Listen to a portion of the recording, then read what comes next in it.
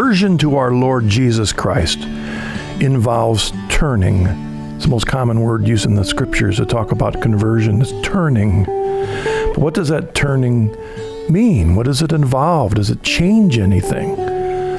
Is it merely a mental change, turning from one direction to the other? Does it involve an actual work of our Lord making us into a new person, a new creation, and the battles that continue within us to be that person that Christ wants us to be, wants us to become? All of this isn't on our own power. It's assisted by the graces of the Holy Spirit. All these things we're going to discuss today on Deep in Scripture. Well, good afternoon, and welcome to Deep in Scripture. It's always a pleasure to join you, and I wanted to begin immediately by thanking all of you that send us emails and how much this program has been an encouragement to you. It's not always easy to know who's on the other side of a microphone. Sometimes we just figure we're talking to our family, but we're glad to hear that that you're out there, that this program makes a difference. Our desire is to, through our discussions, help you appreciate the Word of God and this great gift that we've received from God as a part, the wider part of the deposit of faith, how this is intended to draw us closer to Him, to become a deeper part of His body, the church. Now, each week I invite a guest to join me to talk about a verse they never saw. And what I mean by that is a verse, it may have been there right flat before them, but they never recognized its meaning. Or maybe they had a different understanding of the verse than later they recognized, whoa, they had a misunderstanding, and now they've discovered the authentic meaning. And often this means discovering the teacher of Scripture, which is the church. The danger of private interpretation can lead us in a lot of different ways. But once we recognize the meaning of Scripture within the context of the deposit of faith, the sacred tradition, and the teaching of the magisterium in union with Peter, then we can recognize and make sure we hear Scripture correctly. That's what this program has been about for a number of years.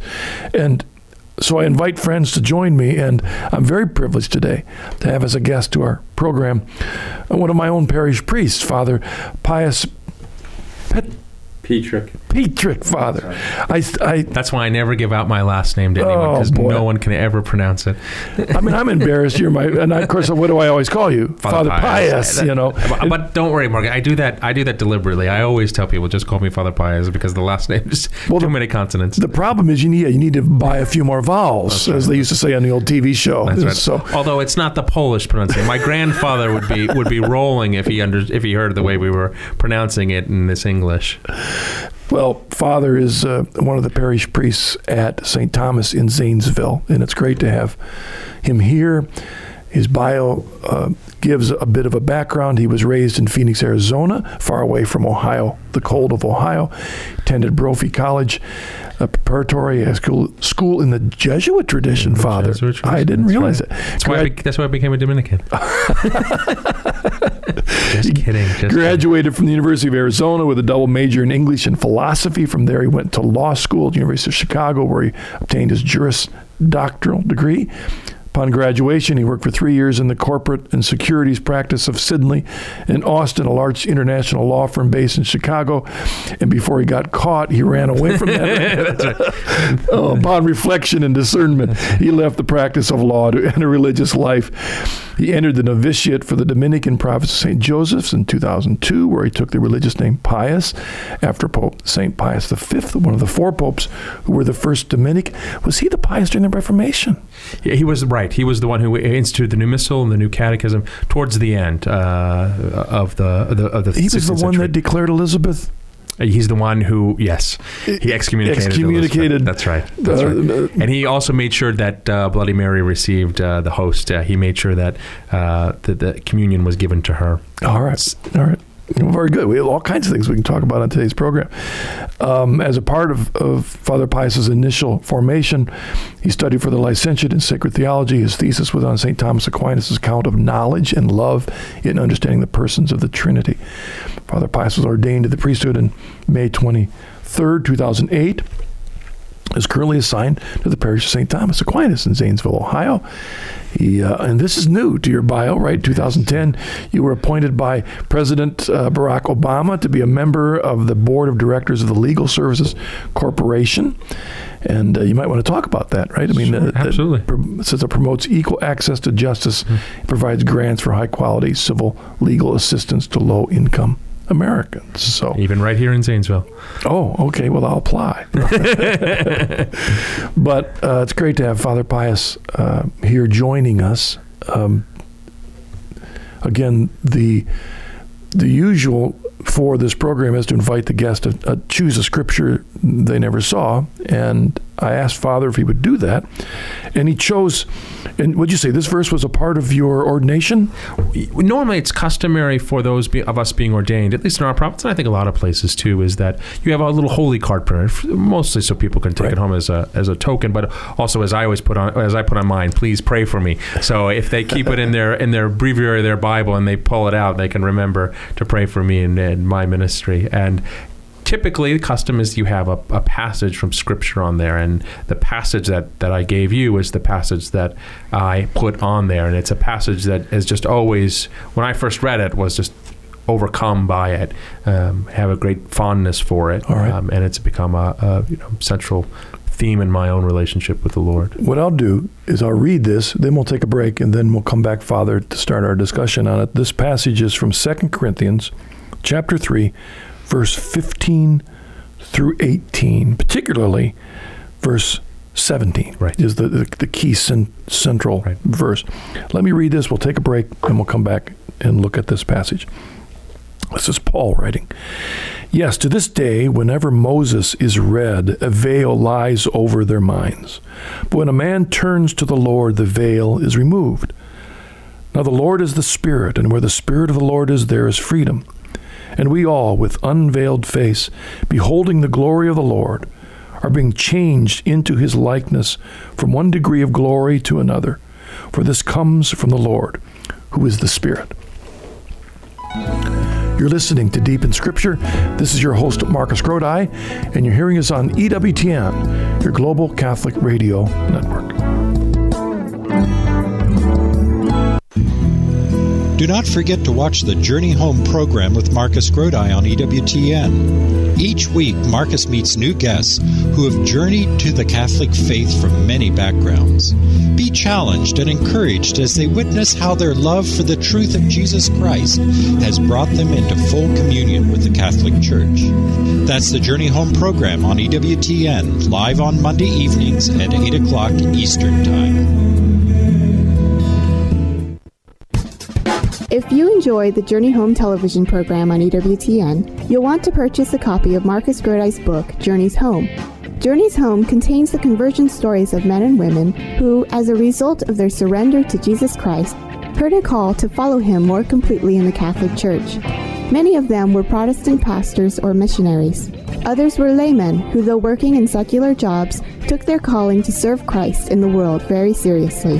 To order your copy of Marcus Grodi's book, Journeys Home, simply visit our website at www.chresources.com or call us toll-free at 1-800-664-5110.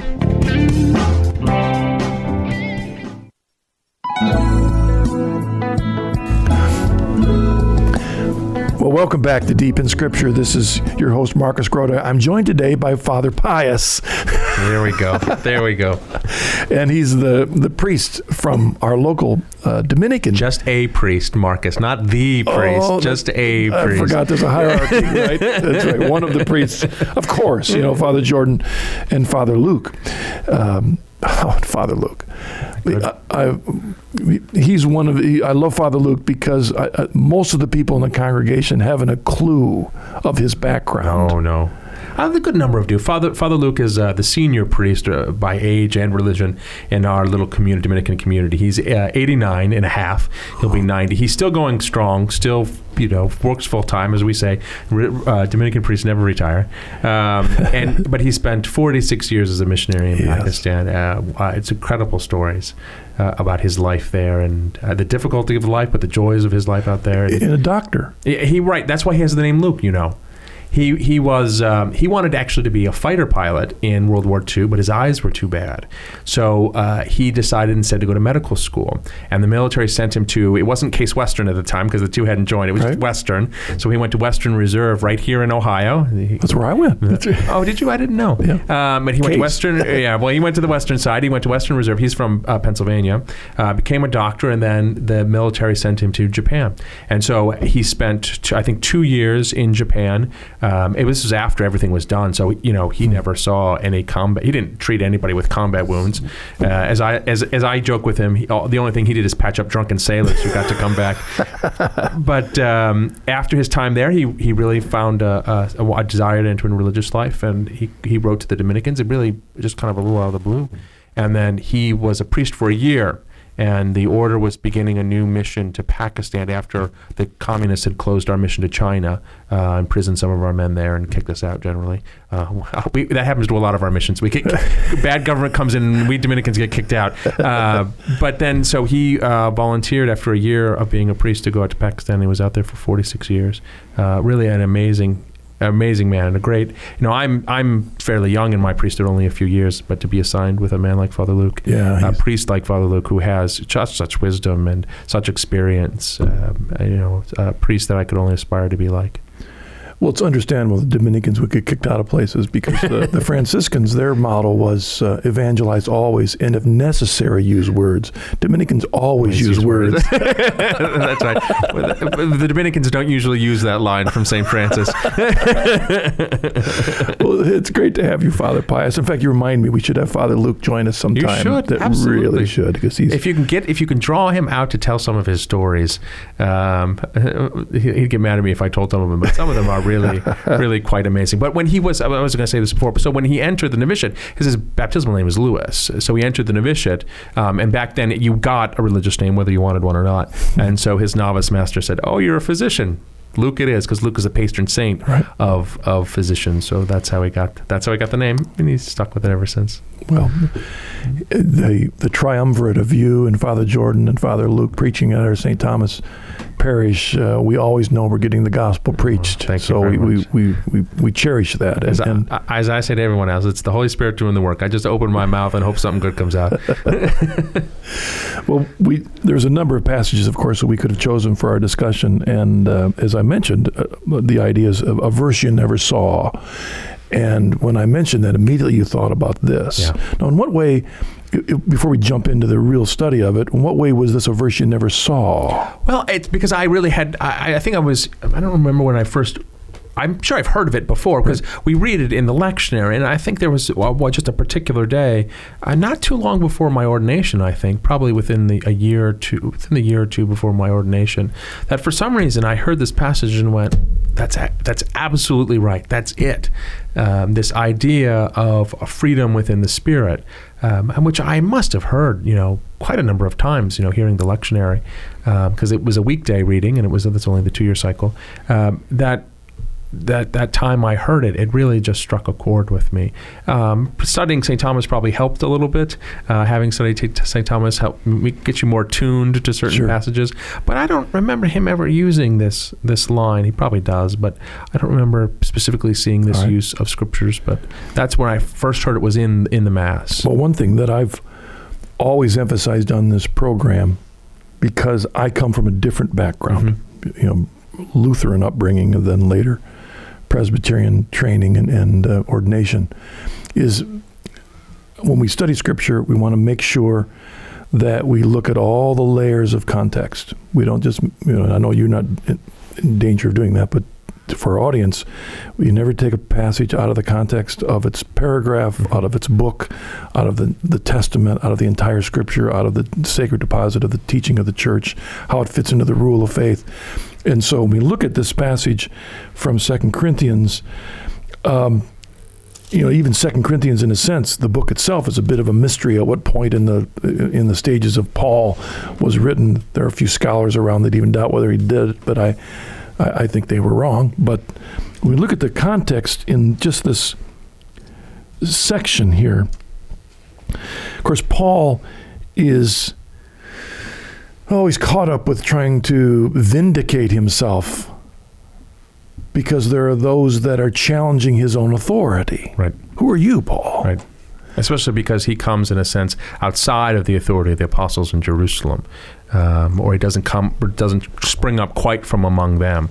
So, Paul, what gives you the authority to do this? Yeah, in the Corinth church always had this problems of factions. Mm-hmm. We get that in 1 Corinthians. Mm-hmm. We've got those that are caught up in enthusiasm. Fortunately, we don't have that problem with factions in today's modern exactly church. Right. Those long stints only in the problem of the early days of the church. But the issue of factions, in which you have different leaders in the church, within the local parish, even. I know you, Father, and the local St. Thomas. I know there's no problems with that whatsoever. Perfect unity. But also the issue of, in that church, you have the enthusiasts that are taking the freedom of the Spirit too far. Right. They mean it as kind of license, and Paul talks about this as I'll say what Augustine always says. Somewhere in Scripture it says, somewhere in St. Paul it says. I did not have the Protestant upbringing, so I don't know my Bible and my chapter and verse so well. But he talks about this a lot. You take this idea of freedom, right? That we're not tied to the letter of the law anymore, and some people have taken it to mean that means we can do whatever we want, especially what kind of different sort of licenses of the flesh, as it were, and Paul says, no, you're misunderstanding what that means. You're very much understanding what true freedom means. It isn't the freedom of the flesh, right? It's the freedom of the Spirit. It's the freedom to follow the Spirit, to be united with the Spirit. That's really Paul's sense. And in this context, too, I think it's probably in some ways against some of the Judaizers as well. Paul making a great distinction between the Mosaic law, which saw the Spirit with a kind of veil, and the ability to see more clearly that you have with Christ because of the Spirit. When he begins in verse 15, then, this is, his audience would know exactly what he's talking about, but our modern audience may not. It's funny, I assume that everyone would know about this as well, because I have such the background of knowing the Scripture so much, but you're right, it's probably helpful to explain. He begins, yes, to this day, whenever Moses is read, a veil lies over their minds. Right. Or in the New American Translation, over their hearts. The idea interesting, that has hearts. Yeah, the New American has hearts. Interestingly enough. Yeah, interesting. The idea, of course, is what Moses. If you remember your Old Testament, Moses speaks to God, and he comes down and back to the people, and of course he's affected by being in the presence of God, and that is to say, then his very skin has a kind of radiance to it, and so his presence with God is actually too much for them to be able to take. So what does Moses have to do? He has to veil his face so that the brilliance of God that is shining forth through him, they're not ready for, and so it has to be veiled from their eyes. Paul does wonderfully so often, he takes that idea and he kind of changes it a little bit so that veil is not over Moses' face anymore, but it's over their hearts, especially when it comes to not Moses in this case, but according to the Scriptures themselves. Because for Paul, who are the Scriptures referring to? It's Christ, of course. So the veil is, if Christ doesn't have the veil over him, especially since the veil is ripped open, the veil of the temple is ripped open, as you see in the Gospels. But the veil then is over their heart, so that they're unable to see, in a sense, Christ in the Scriptures. Let's push this idea for today, because if the veil means a bit like seeing things through your own glasses, sunglasses, tinted glasses, right, rose-colored glasses, then today we have people with different veils over their hearts and minds that prevent them from fully turning in the way of Christ. Absolutely. From a variety of different sources, many who don't realize it. Take, for example, when you talk about hermeneutics, right? Everyone, and the truth of the matter is, everyone has a sort of hermeneutic to them. Hermeneutic being a kind of a key, as it were, or an approach to looking at the Scriptures and understanding the Scriptures. For the Catholic Church, the primary hermeneutic is the sort of continuity with the long-term, the traditions of the Church, and the teaching authority of the Church. This is many ways the way we look at it. But even Protestants who would claim that they don't have a hermeneutic, of course they do have a hermeneutic. They have, I was reading an article the other day about the fathers of the church. This was Cardinal Ratzinger, or Pope Benedict, in one of his books, was talking about the fathers of the church and the fact that the Protestants have their own fathers of their own church, and that would be people like Lutheran or Calvin. These are the fathers of the Protestant church, and they read the scriptures through these particular fathers, through this particular hermeneutic. And for them, then this becomes the veil, right? If it's not through this particular veil, if they don't see the scriptures through the veil of Luther or Calvin or some of the people who follow them, then they don't see it at all. So it's important to see that as well. It's in this passage. It is really key, and the reason I wanted to push us on this a little bit, Father, is because many of the audience may come from a background where I do, something like the Westminster Confession, which is the foundation for most modern Presbyterianism, emphasizes that the way you interpret Scripture is you use Scripture to interpret Scripture. Right. If you got a hard passage, well, you find another passage to interpret that passage. So you're choosing more well-known passage. That becomes your veil in a way. And what happens within Protestantism is a theology or a scripture becomes the key to interpret everything else. So, for example, the emphasis of the sovereignty of God amongst Calvinists, the trajectory is pretty soon man has no free will whatsoever because of the sovereignty of God. Or if you emphasize the mercy of God is more important than anything, the trajectory of that has become universalism. God is so merciful, he would never condemn anyone. Or if your veil is the love of God, pretty soon you don't never talk about the fear of God anymore. The justice of God, right. Or the justice of God. Right. That's a friend of mine used to say, we have Divine Mercy Sunday, we should have Divine Justice Sunday as well, just to make up for it.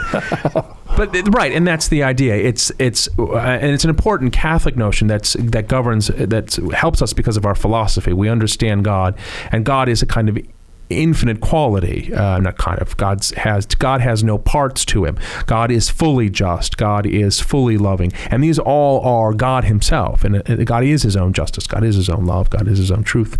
And so for us as Catholics, I'm sure you've heard this phrase before. It's not an either or. It's not an either or. It's both and. So that we have to be able to see these things together in God, to understand both his mercy and his justice. That these two things aren't opposed to each other, but these are complementary to each other. God has both of these.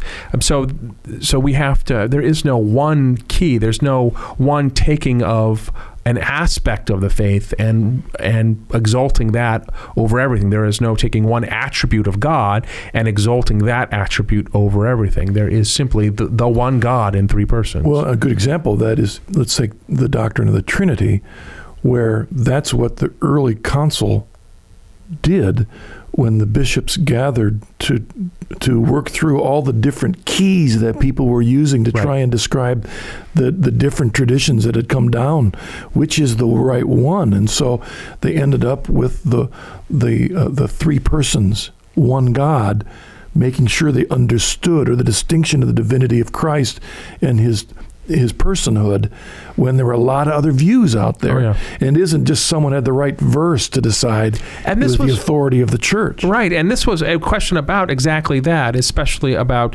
the nature of Christ and the nature of God, the extent to which you wanted to focus on God's divinity, Christ's humanity, and the union between the two. Which things did you focus on? And the church saw the truth in balancing all these different things together, and understood the way in which you balanced all these things together. Christ isn't either fully human or fully divine. He is both fully human and fully divine. And how do we understand that? Well, we understand that with the concept of personhood, that he while he has a human nature, is a divine person that also has a divine nature as well. And it obviously took centuries for the church to be able to formulate this in an intelligible way.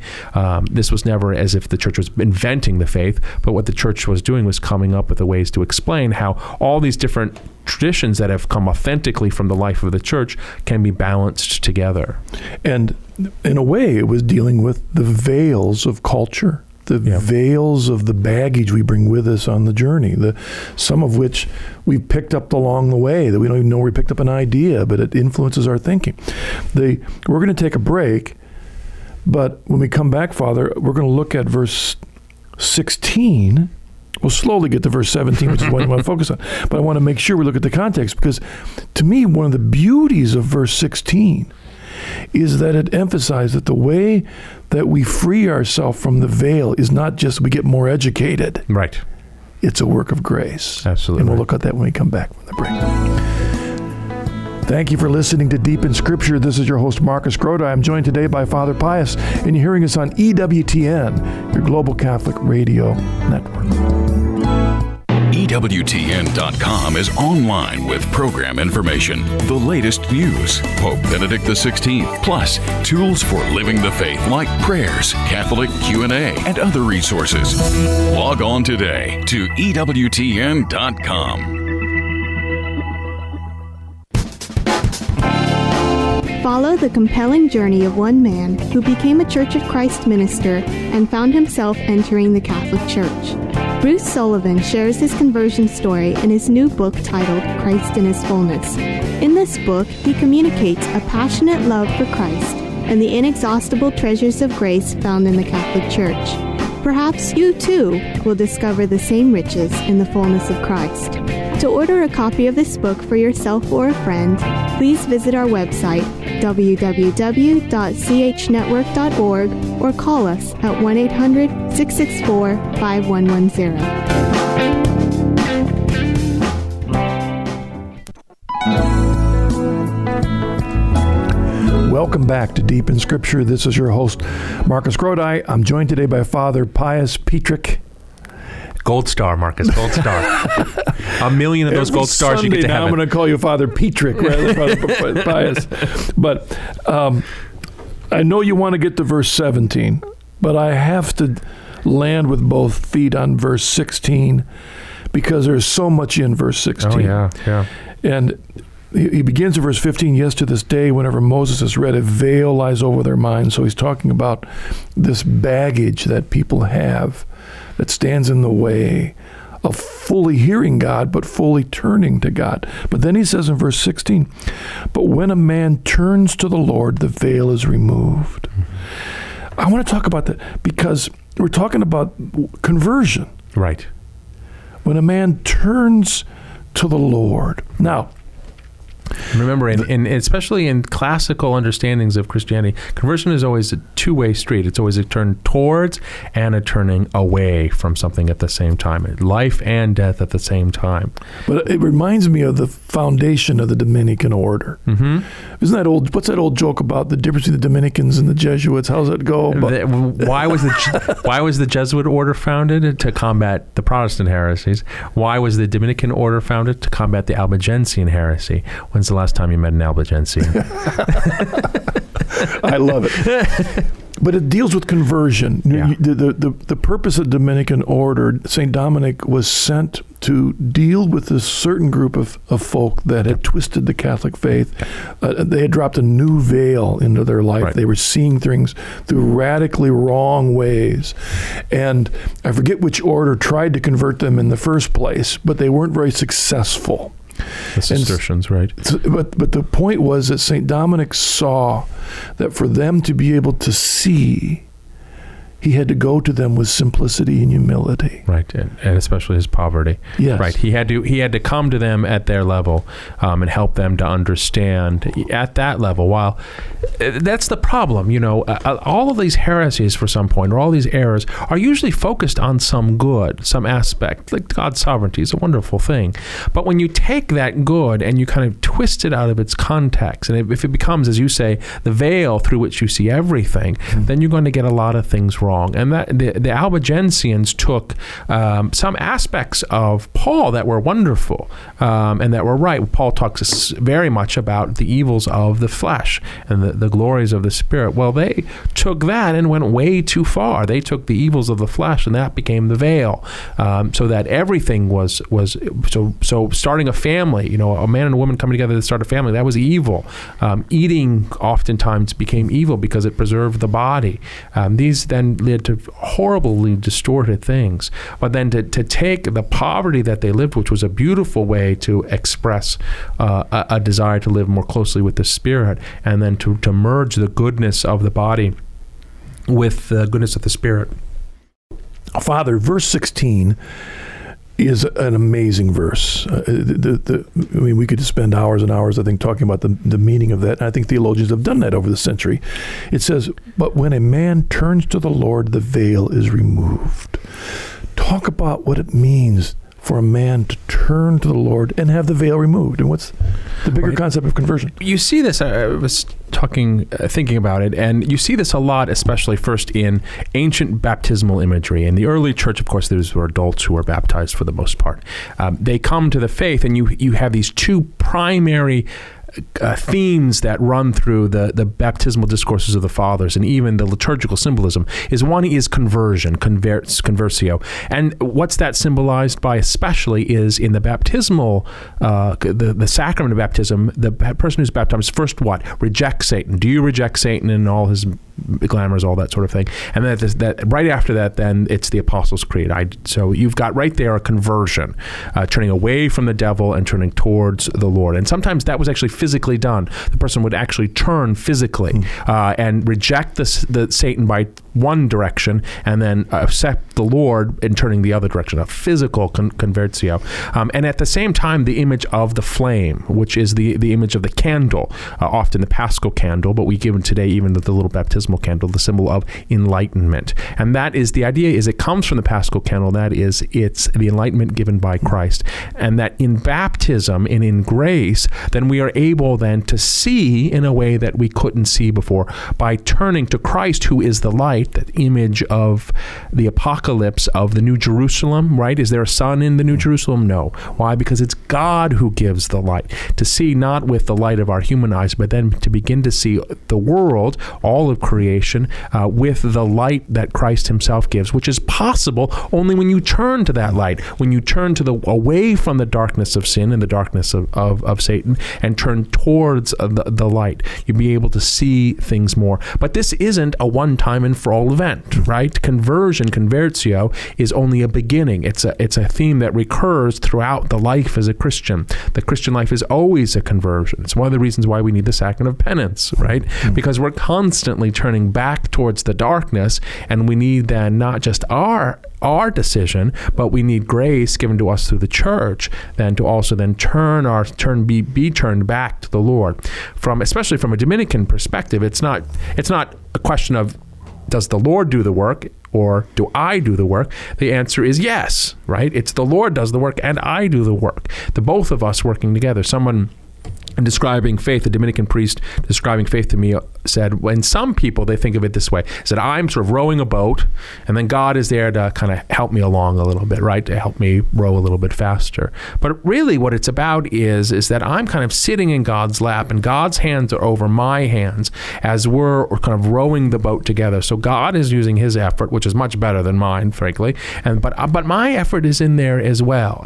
But it's only done that way, united with God, so that we're kind of moving forward together. And that's the same idea of conversion.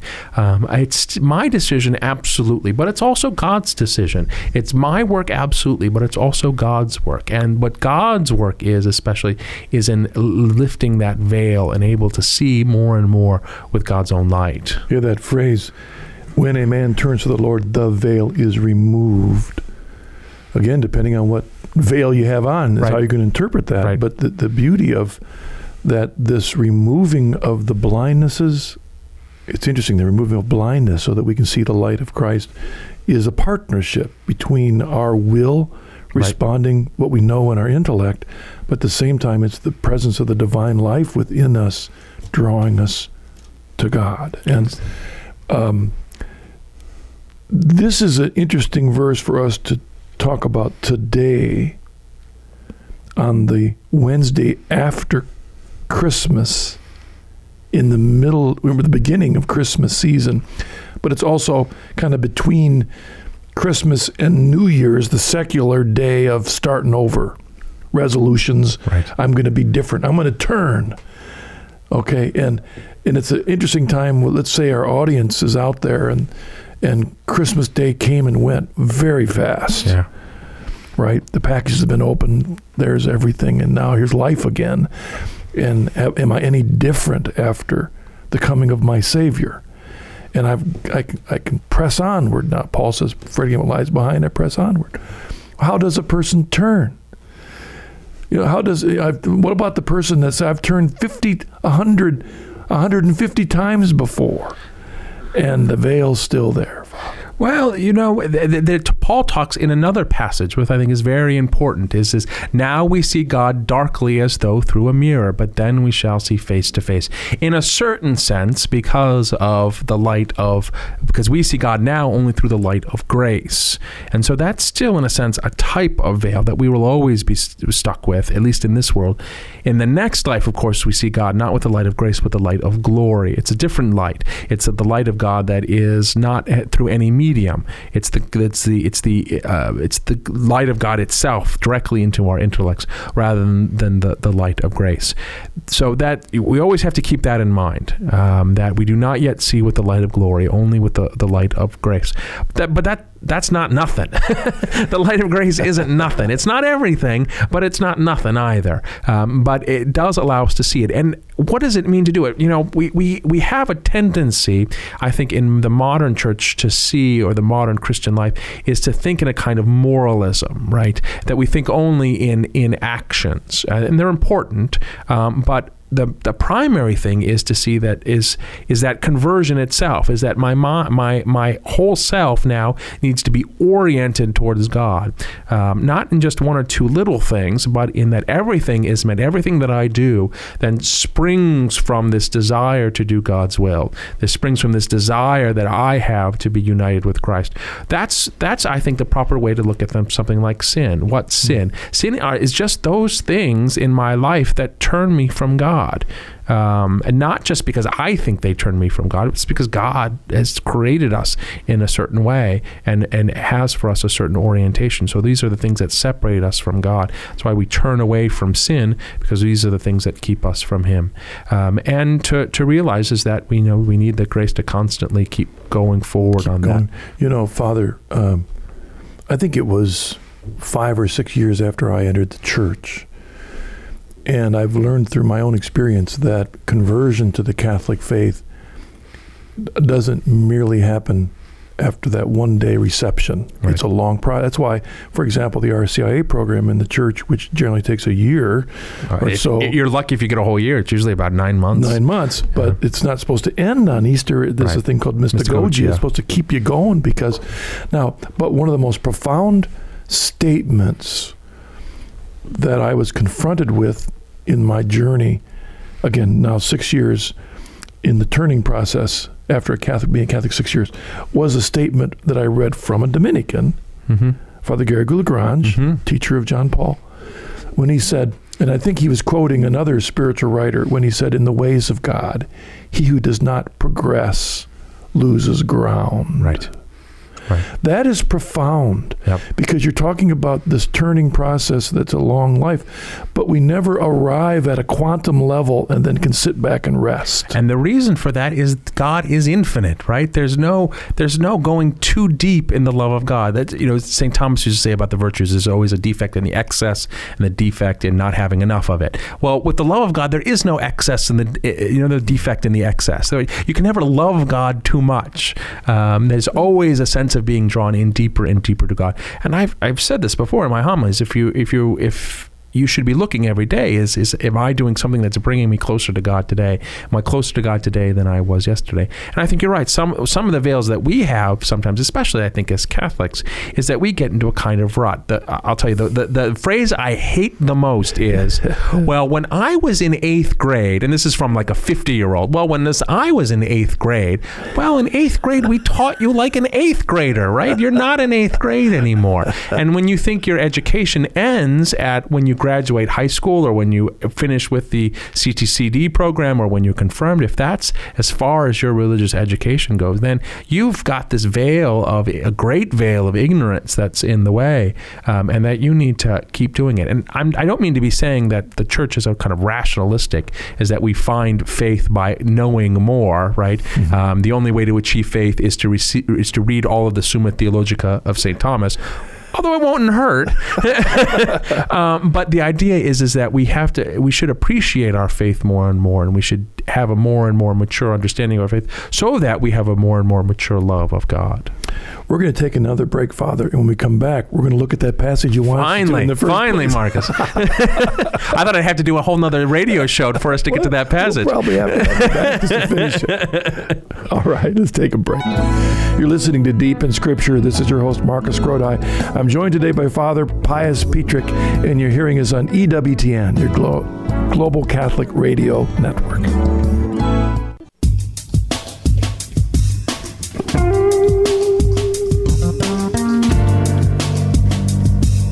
The Coming Home Network International is a non-profit Catholic lay apostolate dedicated to helping Protestant clergy and laity come home to the Catholic Church.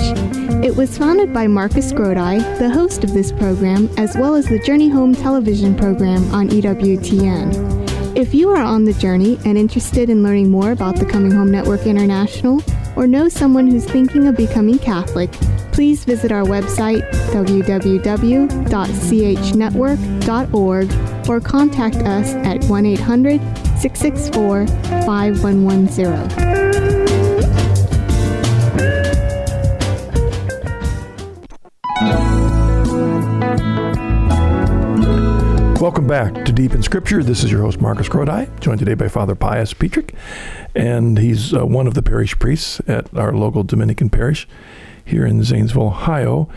And Father, the scripture that you wanted us to look at, that I've been, because there's so much good theology in these passages anyway, I mean, that's beautiful stuff. What I love, is verse 17, 2 Corinthians 3:17. Now the Lord is the Spirit, and where the Spirit of the Lord is, there is freedom.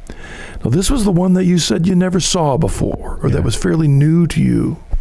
Well, I grew up, as you read in my bio, I was a lawyer, wanted for a long time to be a lawyer, decided early in high school that I would be a lawyer, thought about the priesthood a little bit, but wanted to be a lawyer. And part of it was I was always fascinated with the American ideal, the American form of governance, and the idea of we enshrine our liberty in the law, that freedom is a great centerpiece of what it means to be American, and the aspiration of freedom very much defines who we are as Americans. But like so many people, of course, I saw freedom as a kind of the way, what Paul argues against. Freedom means license. Freedom means a kind of self-determination. I determine my own being, as it were, and decide for myself what it means to be free. And to read then in St. Paul that what real freedom is to find the one who gives us life, to find the one who is the answer for everything. It's only the Spirit that can give us freedom. It's why. It's because it's the Spirit who lifts these veils that prevent us from truly seeing reality as it is. God is the ultimate source of goodness. We all have these little veils in our own life.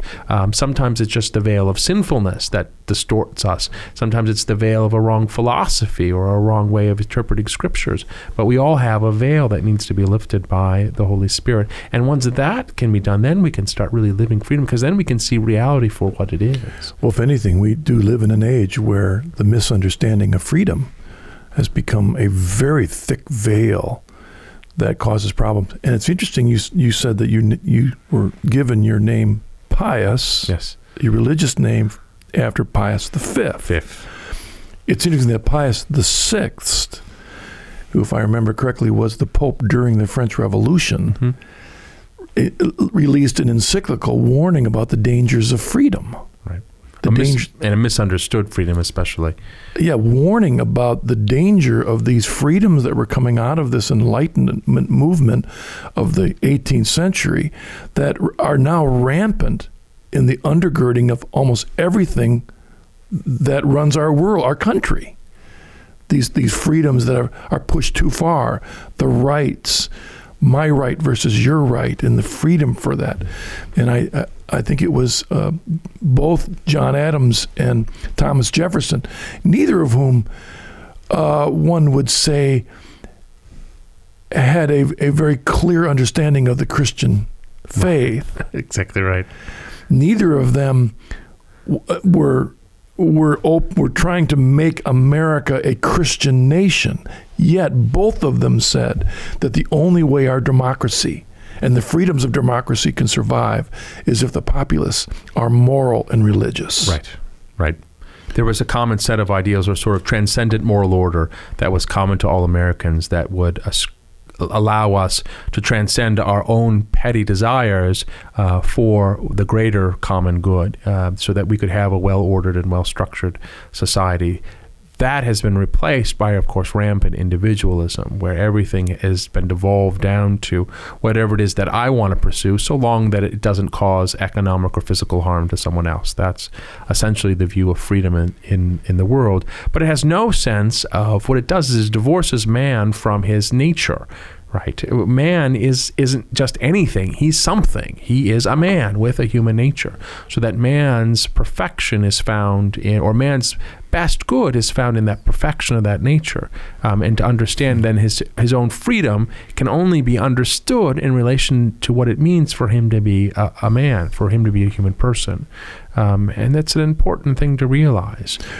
Something that I'd like you to talk about for just a moment, Father, and that is the danger of this freedom in America. It's the soup we live in the sense that we're often blind to how we are influenced by the soup of that narcissistic freedom in our culture. And what I want to get to is, again, the danger of private interpretation of Scripture, because you may be completely blind to how you're influenced by the soup of the wrong understanding of freedom in our culture. And a good example of that are people that, the voices of their flesh are telling them to live a lifestyle that's immoral, but they believe, but that's me. Right. That's who I am. Right. And this idea that God created me this way. Well, yes and no, right? We are all the creatures of a fallen nature, that we have a broken and disrupted nature. If we didn't, right? If we could trust everything that our feelings and desires gave to us, then we wouldn't need a savior, would we? No, we have a broken nature.